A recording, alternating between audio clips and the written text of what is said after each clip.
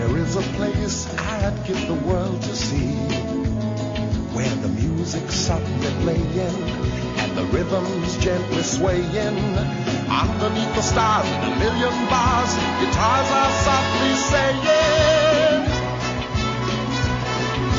Mexico, you got to be in so much to see in Mexico. Marvellous, yes. Long John Baldry introducing our Mexican spot. Let's say a very good evening to John Bonfiglio, who joins us from Campeche in Mexico. John, thanks ever so much for joining us. Welcome back, Martin. Lovely to be back, and nice to be talking about Mexican food.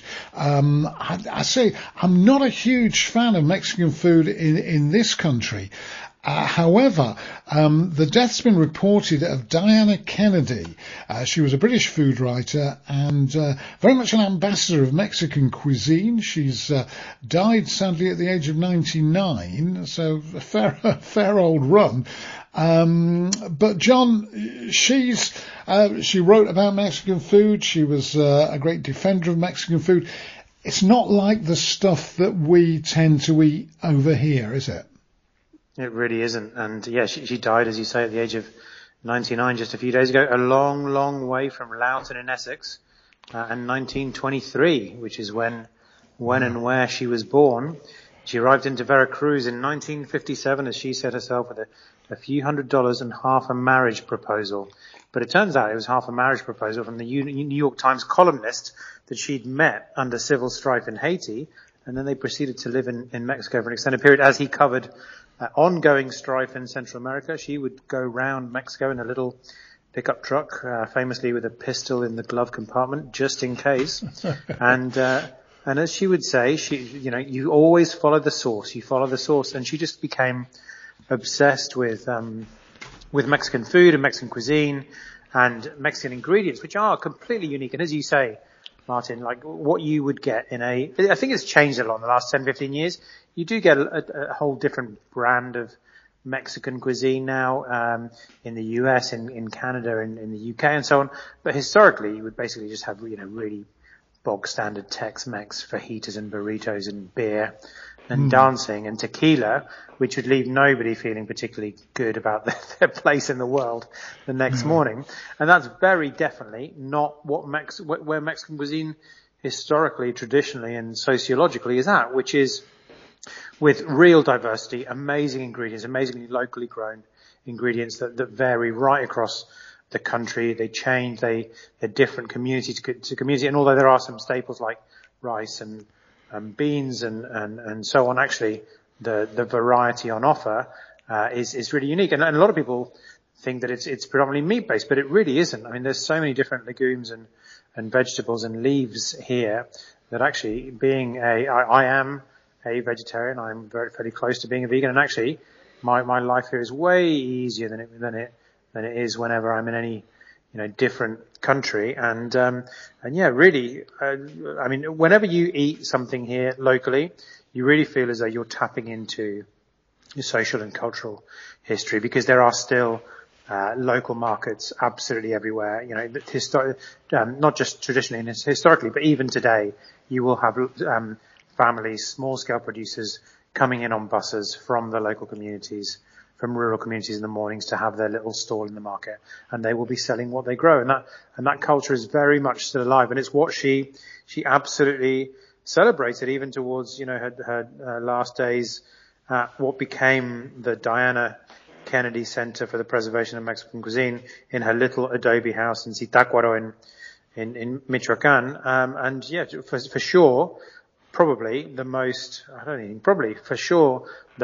important English language writer about Mexican cuisine. She was given the Order of Merit of the Aztec Eagle, Martin, a few years ago, which I absolutely aspire to, which is the highest honor provided by the Mexican government for foreigners. But even our dear old Prince Charles in 2002, good to know that when he's not receiving suitcases of cash, he does a few other things.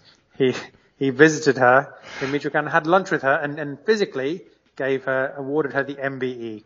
For services to cultural relations between Mexico and the UK. So yeah, there you go. Even dear Prince Charlie, popped in at her gaff, about 20 years ago.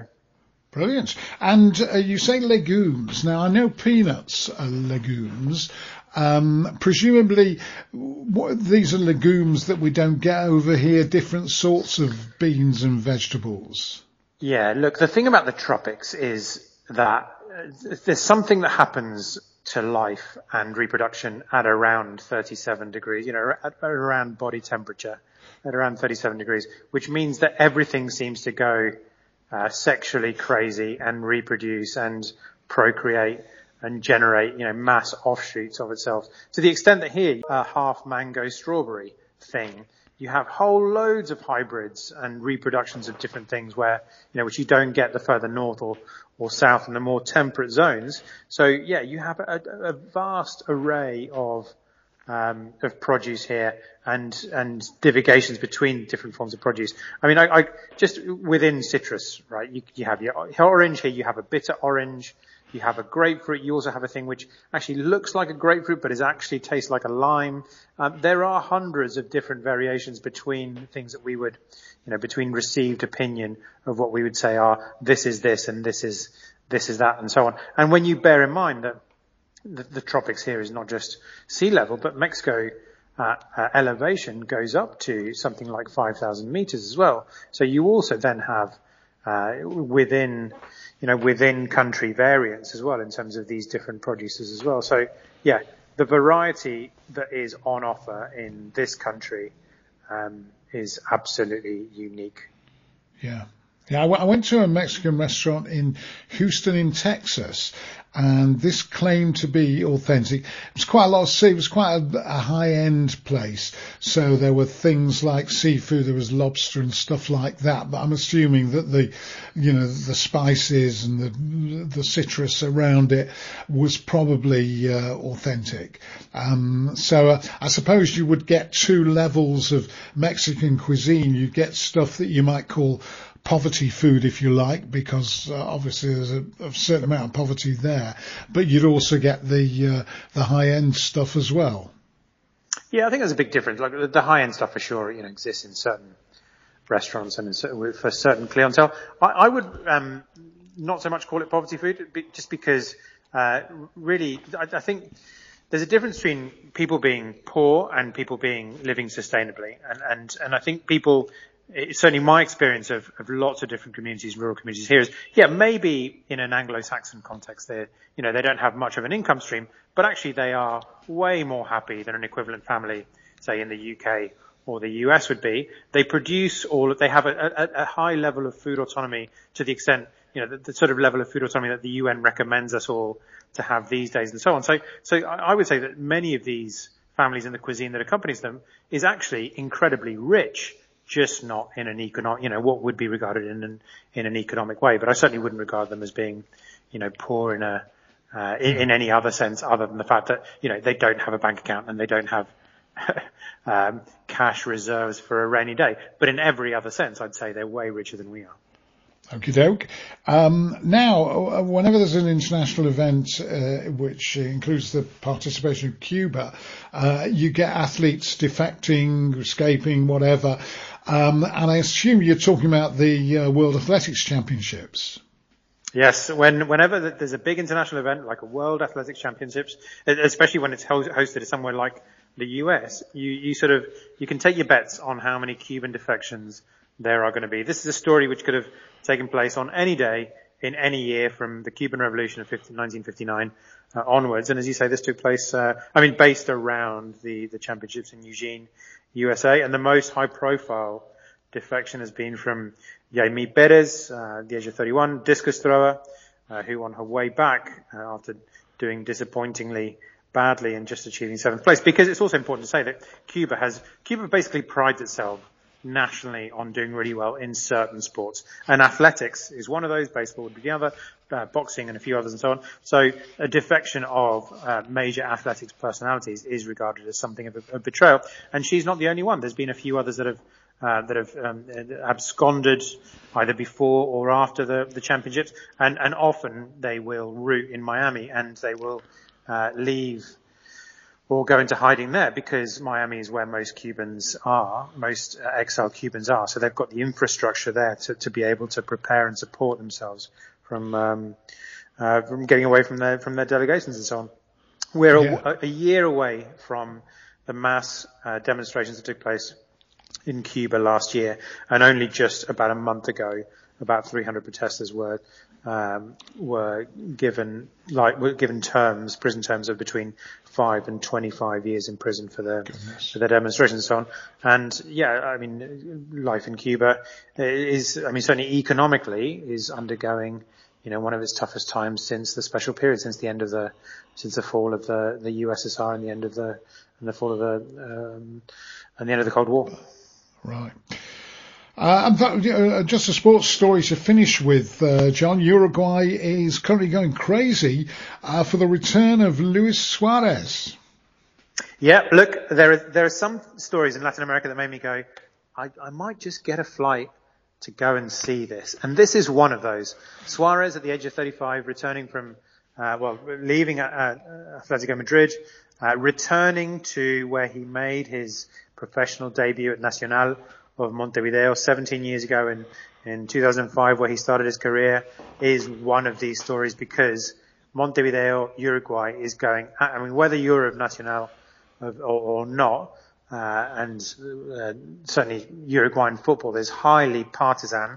Everybody is delighted, exultant at the return of the boyhood hero, Luis Suarez, who is the leading goal scorer in Uruguayan history, with 68 goals in 130 odd games, and he's going to be preparing for the World Cup in Uruguay. And interestingly, he was looking for it. There was lots of chat about whether he's going to go to Major League Soccer. And this is very Suarez as well, because whatever you say about Suarez and his behavior and his skill and so on, he's always been driven by something slightly different to the normal footballer. And when there was lots of talk in the media about where he was going to go next and so on, he basically prodded Nacional. He said he was surprised that his club, his boyhood club, hadn't come in for him, and that spurred the president into action. And very quickly, a deal was made on a free transfer, and off he goes. Interestingly, also important to say with Nacional, we talk about the history and the legacy of certain football clubs. Nacional was founded in 1899 in Montevideo, so like a really historic club over there. And also, what in Spanish is regarded as a polideportivo, so it's like a sports club that has lots of different strands to it, rather than just a football club. And it is particularly lauded and famous in Uruguay because it was established as a counterpoint to the European clubs that were being established in Montevideo and Uruguay at the time. So it was very definitely a local, darker-skinned club that was a riposte to the white Europeans that were arriving in the country and setting up their own exclusive clubs around that time. And it's one of the reasons why it still has such a fanatic crowd support and fan base that it does now. Yeah, if you were writing the Luis Suarez story for a British tabloid, John, you would say, because he wondered why Nacional hadn't signed him up, you would say Luis Suarez issued a come and get me plea. That's what they always say. He very definitely did. And the president woke from his slumber, realised the opportunity, and he came and he got him. Yeah, excellent. Hopefully it'll be a massive success there. He's one of these people that, had a period where he was considered to be a villain. He was the bad boy. He was a pantomime villain and all that, but sort of redeemed himself in his later years. It's a story which happens a fair bit. John McEnroe is a prime example. Thanks, ever so much, John. We'll talk again next week if that's okay. Take care, Martin. Good man. There we go. John Bonfiglio joining us from Campeche in Mexico.